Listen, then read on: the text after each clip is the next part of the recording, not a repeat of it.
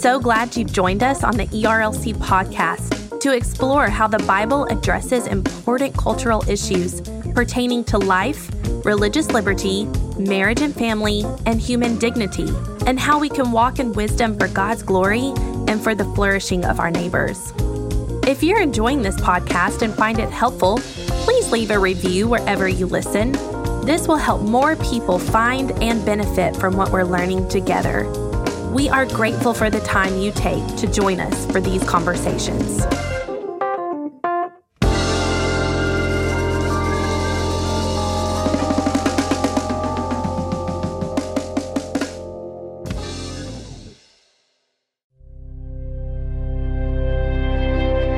Welcome to the ERLC podcast. This week, we'll hear from Greg Smalley. The two greatest forces in evangelism are a healthy church and a healthy marriage. The two are interdependent. You can't have one without the other.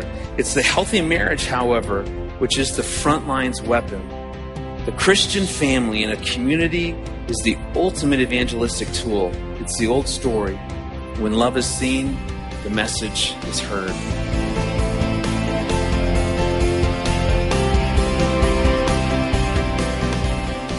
At the ERLC National Conference, Greg Smalley reminds us that building healthy marriages starts within the church. This message will help you invest in your marriage and the marriages around you.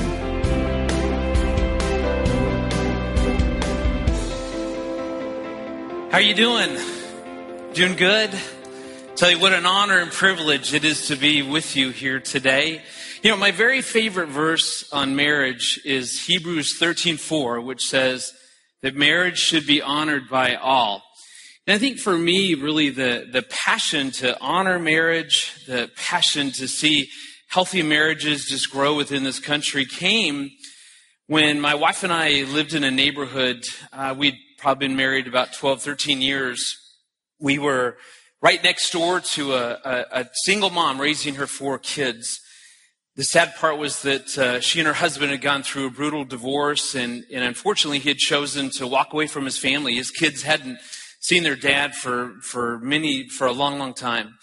And so as we got to know this family, this one of the kids, this daughter, I'll call her Sarah, we could tell she was hurting. Such a daddy's girl, hadn't seen her dad for a long time. And my wife would encourage me, when you see Sarah, just give her a hug, tell her you love her. She needs to hear that from a man. And so, you know, sure, whatever, hon. And so I would do that. And this one day that my wife was gone, I was home. I was looking forward all week long to a great football game that was going to be on television. And so I'm very responsible as a parent. But my at the time, my oldest daughter, Taylor, was about 5, same age as this girl, Sarah. They were upstairs playing. So I'm sitting down in my lazy boy just watching this football game, great game. Well, all of a sudden upstairs, I can hear the girls start to argue about something. Wasn't sure what they were fighting about, but boy, they're arguing. I could hear one of them say, yes, they will. No, they won't. Yes, they will. Well, I was just hoping that this conflict would resolve itself so I wouldn't actually have to get up and parent in any way, because it was such a great game. But I wasn't that lucky. The conflict spilled all the way down the stairs, boom, right to my chair. These 2 little 5-year-old blonde-haired girls just yelling at each other. Well, this was before you could pause, live TV. And so I can't hear. And I said to the girls, what is going on? Why are you guys fighting? What are you fighting about? And I'll never forget, my daughter Taylor says, Daddy, she said, Sarah says that you and Mom are going to get a divorce. I thought, wow, that was the last thing I thought they'd fight about. I thought they'd be fighting about Barbies or whatever. Ken did something wrong. Who knows?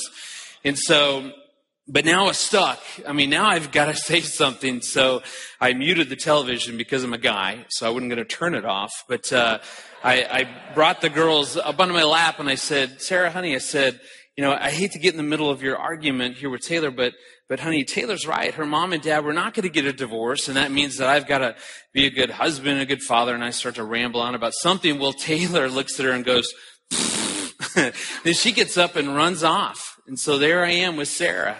And so I kind of went, all right, honey, I'm into this game, good game. Why don't you go back? And instead, little Sarah kind of nestled back and sat there with me over the next, I don't know how long it was, and watched the game, didn't speak a word. So finally I said to her, honey, I'm sure Taylor's missing you. Why don't you, go find her? I'm sure she wants to play something. And so Sarah got up and started to walk away, and then took a few steps and stopped, and then turned around and not looking at me, looking at the floor. And, honey, are you all right? Do you need something? She came back over to my chair and again, wouldn't look at me, but she said, well, she goes, I was just thinking. She goes, do you think it would be okay if maybe next weekend I could come back over, and me and you, we could watch another football game together, and I could pretend that you're my daddy because my daddy left and I know it's my fault. I mean, I'll never forget that moment. I mean, that's just one of those moments that I just remember so clearly, realizing that this is what I wanted to give my ministry life to, is helping couples be healthy. And this obviously, this country, we desperately need a marriage revival. And the truth is this. I mean, I work for Focus on the Family. I'll tell you what, a parachurch organization, counselors, we're not the ones that are going to do the marriage revival. I believe that a marriage revival is going to happen within the church. I believe the church should be the number one distribution center for healthy marriages in our country. And I saw that in an interesting place. I was watching Rick Warren one time talk, and he was given a presentation. He had kind of a big screen PowerPoint. He was talking about his peace plan, to go in and do medical care in Western Rwanda. And I'll never forget as he kind of showed us this map up on the screen and clicked it once, and a few dots showed up, and he said, well, this is the number of, nurses and doctors in the whole area of Western Rwanda. And he clicked it again, and about 10 dots showed up, and, number of health clinics around. But then he clicked it a final time, and I tell you that entire map was lit up with dots. And he goes on to say that here represents the number of churches in Western Rwanda. And his point being is that if we were going to get good health care within Western Rwanda, it wasn't going to be because of the healthcare workers, or the doctors, or the nurses, or build another hospital. It was going to happen through the local churches. As I sat there, I realized that that's exactly true for marriage. I mean, you could show that same map and press a button, and a Focus on the Family, a Family Life, and other great parachurch ministries focused on marriage and family would appear. You could click another button and the counselors. I think there's roughly 156,000 counselors and psychologists and therapists in our country. But if you click that button the final time, that map would light up because of the number of churches. And that's why I truly believe that the church should be the number one place for healthy marriages. There's three areas in particular, I think, that as the church, that we're able to do uniquely that no one else, we can't, Focus on the Family can't replicate this. First of all, premarital couples. 80% of the couples getting married are going to marry within a church. You talk about an amazing opportunity to help these couples start off right. We know from research that if a couple gets at least 8 hours of quality premarital training, that 80% of those couples are still together. I mean, think about that. I mean, what an opportunity. That's within the church. 80% of those couples are going to get married in the church.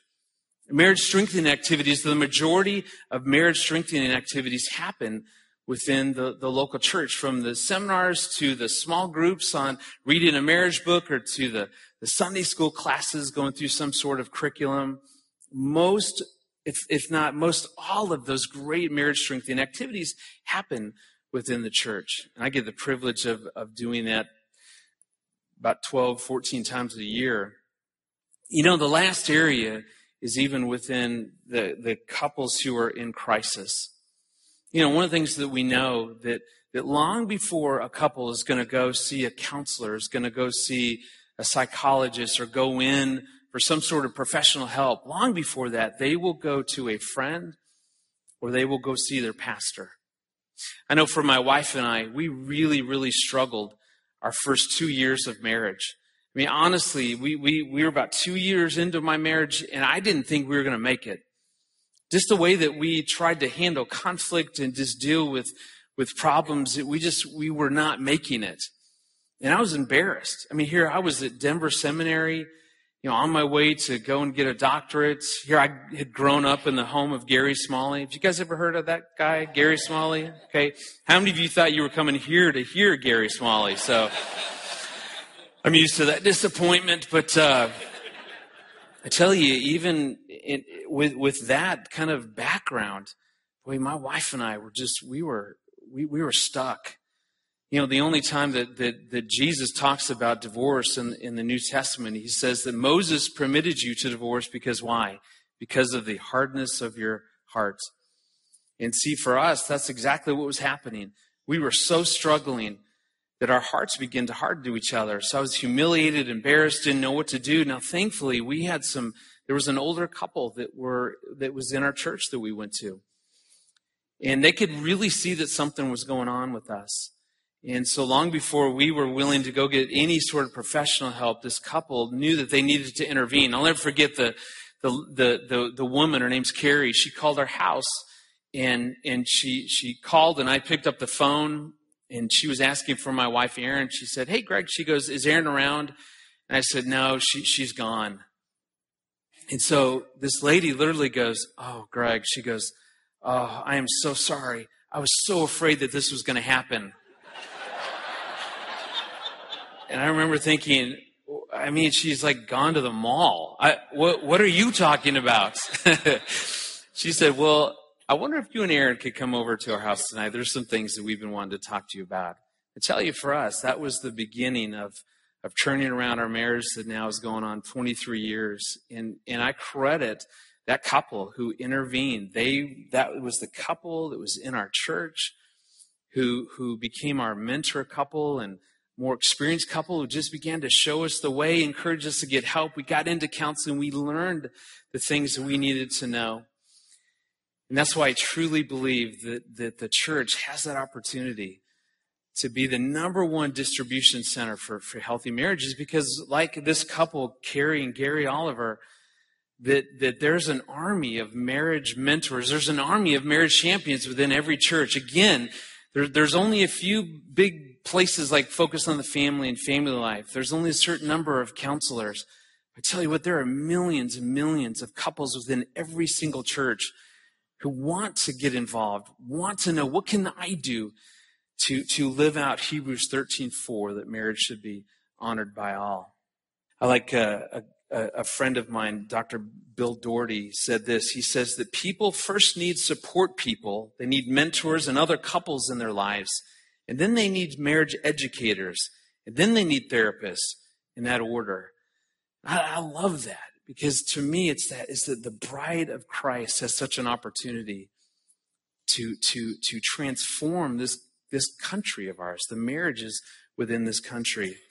The last thing that comes to my mind, again, opportunity-wise, and why I believe that the church has such an important role in that marriage revival, is because it's such an amazing evangelism opportunity. The research shows, and I know you know this, but research shows that after the age 18, the three most powerful opportunities for someone to come to know the Lord is marriage, the birth of a child, and then death, someone going to a funeral. So when you think about one of the strongest opportunities to lead someone to the Lord, it can serve as a gateway, is when that couple is getting married. It can be a gateway, an entry place for them to get to know the Lord, or it might be a bread trail back to the Lord. That's the opportunity. I want to close with a quote from the guy who really mentored me, Dr. Gary Oliver, and it says that the two greatest forces in evangelism are a healthy church and a healthy marriage. The two are interdependent. You can't have one without the other. It's the healthy marriage, however, which is the front line's weapon. The Christian family in a community is the ultimate evangelistic tool. It's the old story. When love is seen, the message is heard. And again, that's the opportunity. As passionate as I am, as passionate as Focus on the Family is to see thriving marriages, I believe it's truly going to happen because of the local church. To see the churches really be the producers of this marriage revival, that's really where I see that this will happen. Well, God, we just love you. Thank you for loving us the way that you do. God, thank you for creating marriage. Thank you for just how powerful that is as an institution.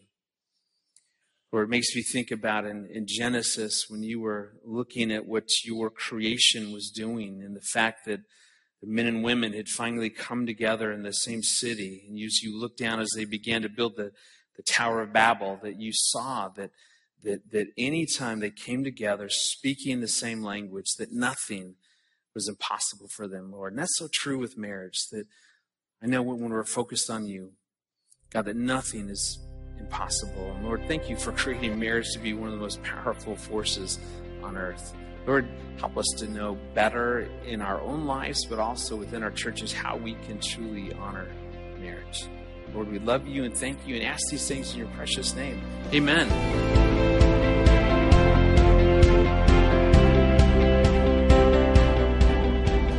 Thank you for listening to the ERLC podcast. To subscribe to the podcast and find more information about the gospel and marriage, visit ERLC.com.